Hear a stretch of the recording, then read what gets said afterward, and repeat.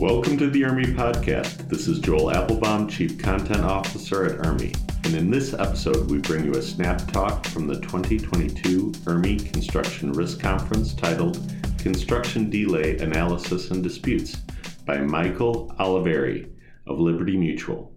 Drawing on more than 15 years of experience in the construction management, Michael outlines the challenges of evaluating a delay claim and strategies that will help you succeed in proving the claim. I hope you enjoy it. Morning, everybody. My name is Mike Oliveri. I'm a risk engineer with Liberty Mutual. I run the risk services for our subcontractor default insurance product. Thanks for coming in and joining us. I really appreciate everyone showing up in here. I know construction delay is a really fascinating, exciting topic. So when dealing with a construction delay, there's really three very common things that most of you already know. Proving delay is complicated, it's expensive, and it's difficult to recover all of your costs most of the time, right? That's not earth-shattering news for all of you. Most people in this room probably already know that. But what I'd like to talk about a bit more is why it's complicated, why it's expensive, why is it difficult to recover, and what are the things that you can do about that. So why is it complicated? Most oftentimes, it's because there's poor documentation. So that means quality of schedules, a non-detailed baseline schedule, so there's not really good comparison from the baseline to further updates, inconsistent schedule updates themselves, or infrequent schedule updates, so the schedules are not being updated on at least a monthly basis going forward. The quality of the schedules are poor, so whether it's schedule logic, putting in updates or actual change activities, impacts, just progress in the schedule. The critical path is not well defined. That's another one. I think that's a very consistent issue. Just because you have red activities on your schedule does not mean that your critical path is well defined. It's not the same thing. So usually when you have a schedule analysis that you need to prove and you have red activities on there, the first thing that a schedule expert's going to do is they're going to go look at what those are. Do they make sense? Is that real? Is the logic between them actually sound? Is it driving what needs to be driven? And then furthermore, I guess a last complication on why it's so challenging is that there are different methodologies that can be used. So time-related costs or impacts are different than one another. Not all of them are the same in nature. Disruption is not the same thing as delay, and proving disruption is different, and you use different methodologies for proving disruption than you do for delay. So what do we do about it, right? So I think the obvious answer, the first thing I'd say is good scheduling practices, right? It's easier said than done.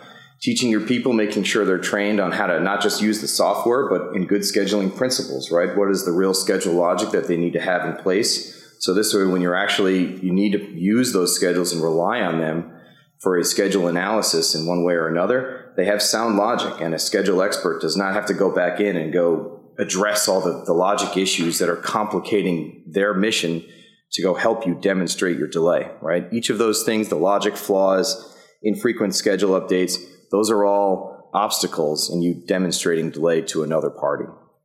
Set documentation expectations, right? So make sure that it's not just the schedules themselves, the baselines and the updates, but it's the supporting documentation too.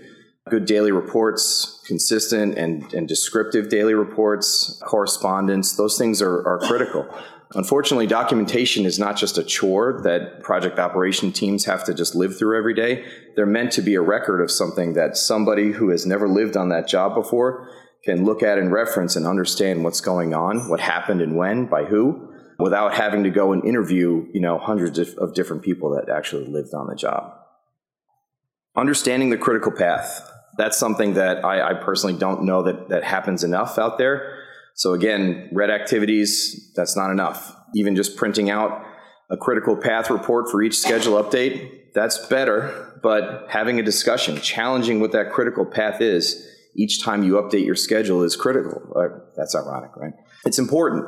Having an experienced superintendent who's actually looking at what that critical path is and asking questions and challenging that, is that really what's driving the job? That oftentimes an experienced superintendent who lives on that job, who knows it, they know that critical path. They already know it in their heads. And if they see something on paper that's different from what their expectations are, they should be asking questions. And the person who's actually doing the updates and performing that schedule update or change they should be able to explain why the critical path is what it is. They should be able to walk through that logic. So if your critical path is right and it's accurate, and it changes, by the way, it absolutely changes. It can change on a monthly basis, especially when you're dealing with delays or impacts. It will change. So expect that, and expect that your people are looking for it and having conversations, and they're fluent in the critical path. Okay, it's expensive, right? Why is it expensive? Well, it's expensive because performing a delay analysis or time impact analysis is not, it's a unique skill. So just being able to schedule does not mean that you're able to perform a delay analysis or a time impact analysis. It's not the same thing. Not all schedulers are equal. So you're paying for a skill. Oftentimes you need to hire an expert, and oftentimes that expert does not always exist in-house for many general contractors. Again, poor documentation, that's a big theme here. Poor documentation complicates the matter. It always does. If you don't have enough schedules, if you don't have good supporting documentation, what happens is it forces your expert, whoever that person is, to use different or alternative methodologies, right? They may have an optimal methodology in which they would perform a delay analysis that's going to help you prove very clearly what your impacts are.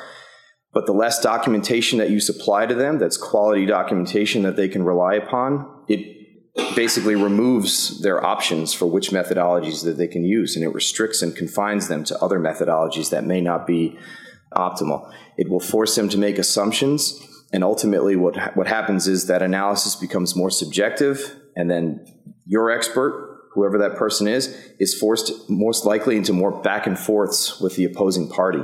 They're going to have more questions. They're going to demand greater explanation. The process will churn, and that means more billable hours. It means more expensive process, right? So what can you do about that? I think a scheduling standard is really important, right? Publishing some kind of guidebook. It does not have to be a dictionary or a monstrous document, but setting an expectation for your project operations team about how schedules are performed, what the expectation for the level of quality in those schedules are, how consistently you should be updating schedules, what should be included in a schedule update. Should they include a narrative? Should they include a milestone comparison from update to update so you can see what has changed and when? Should there be a critical path filter so people can actually look at that and question it? Those things should be discussed and cemented in, so everybody knows going from one job to another what the expectations are on schedule.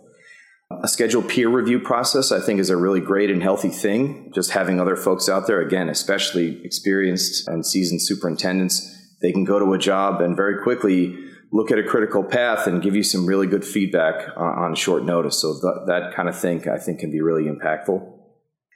And then making sure that you've got coverage, right? Coverage, if it's an insurance claim, coverage is relief for you, right? So coverage not just for indirect costs, time-related costs, but also claim preparation costs. If you've got a really heavy lift and you need to bring someone in from outside, claim preparation costs can be a really great relief in instances like that. Okay, and they're difficult to recover from, right? So why are they difficult to recover from? Probably one of the biggest issues there is something called concurrency, right? Which probably most of you in this room know what that is. In super short, and nobody beat me up about this, I'm going to try to be short about what concurrency is. It's basically simultaneous delay by two different activities or events, right? So you've got an owner change that's delaying you on the job, and at the same time, you have a subcontractor that's defaulted, and they are delaying your job at the same time, right? In a contractor and owner dispute, concurrency typically means time but no money, right? You can get the extension of time, but you're not going to get paid for it. So you extended general conditions, whatever your other costs are, you don't get money for that.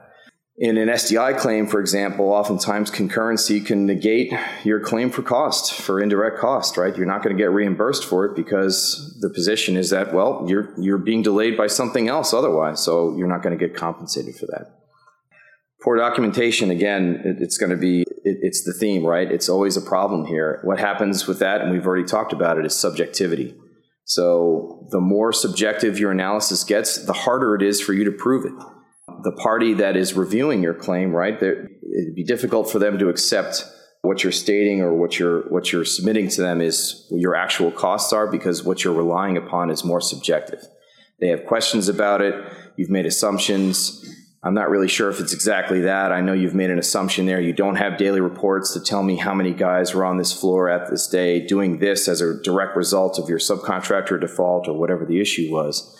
So what happens is it churns, and you're forced into a settlement at the end of the day not because you're not entitled to it, but because you can't prove it, right? So you end up settling for, a certain percentage of, on the dollar for what your actual claim costs are. And then another thing is understanding what your coverage is, right? So many times time-related costs and insurance claims, they're capped, right? And they're capped probably for good reason, because those can get they can be very challenging and very expensive, hard to prove and difficult, and that's a friction point.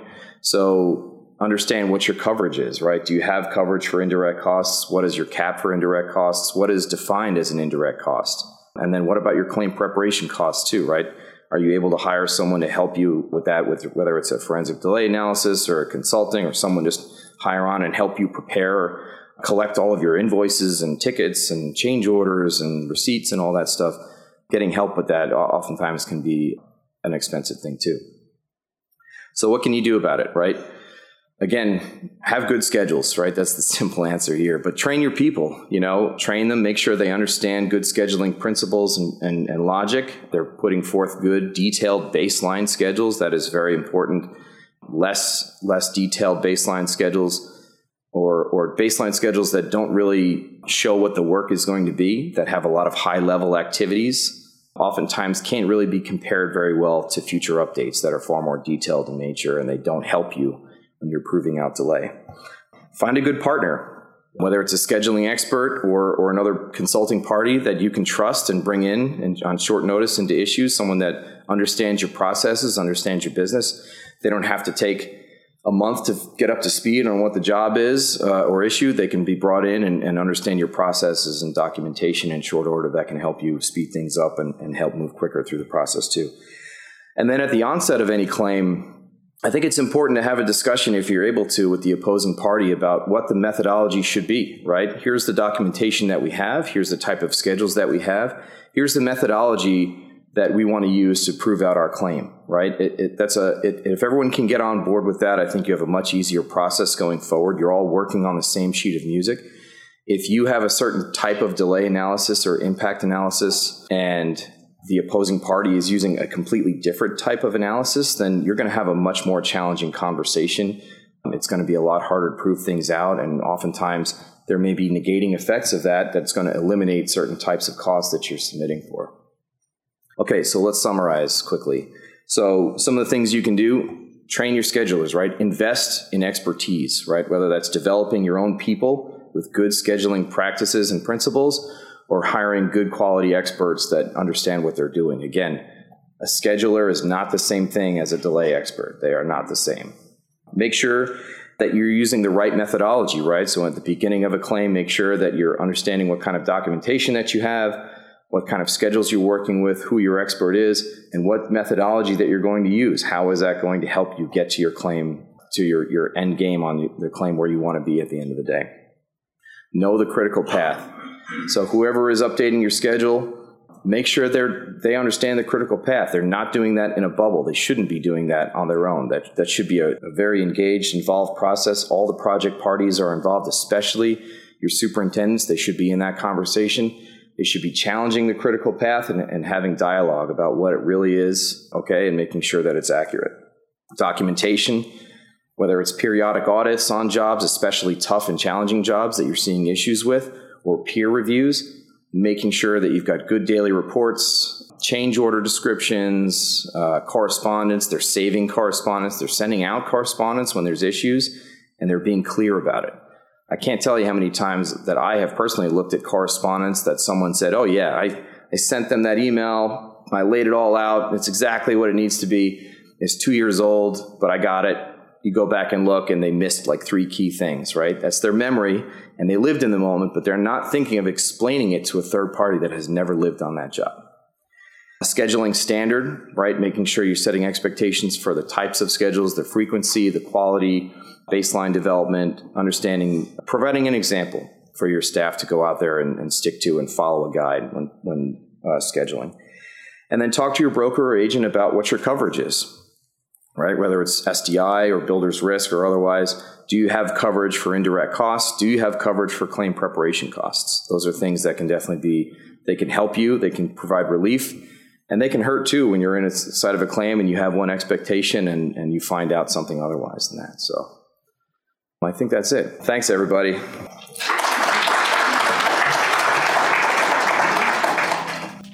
Thank you for joining us for this episode of the ERMI podcast recorded live at the 2022 ERMI Construction Risk Conference. I hope you enjoyed the podcast, and please subscribe to automatically download future episodes and consider sharing this with your friends.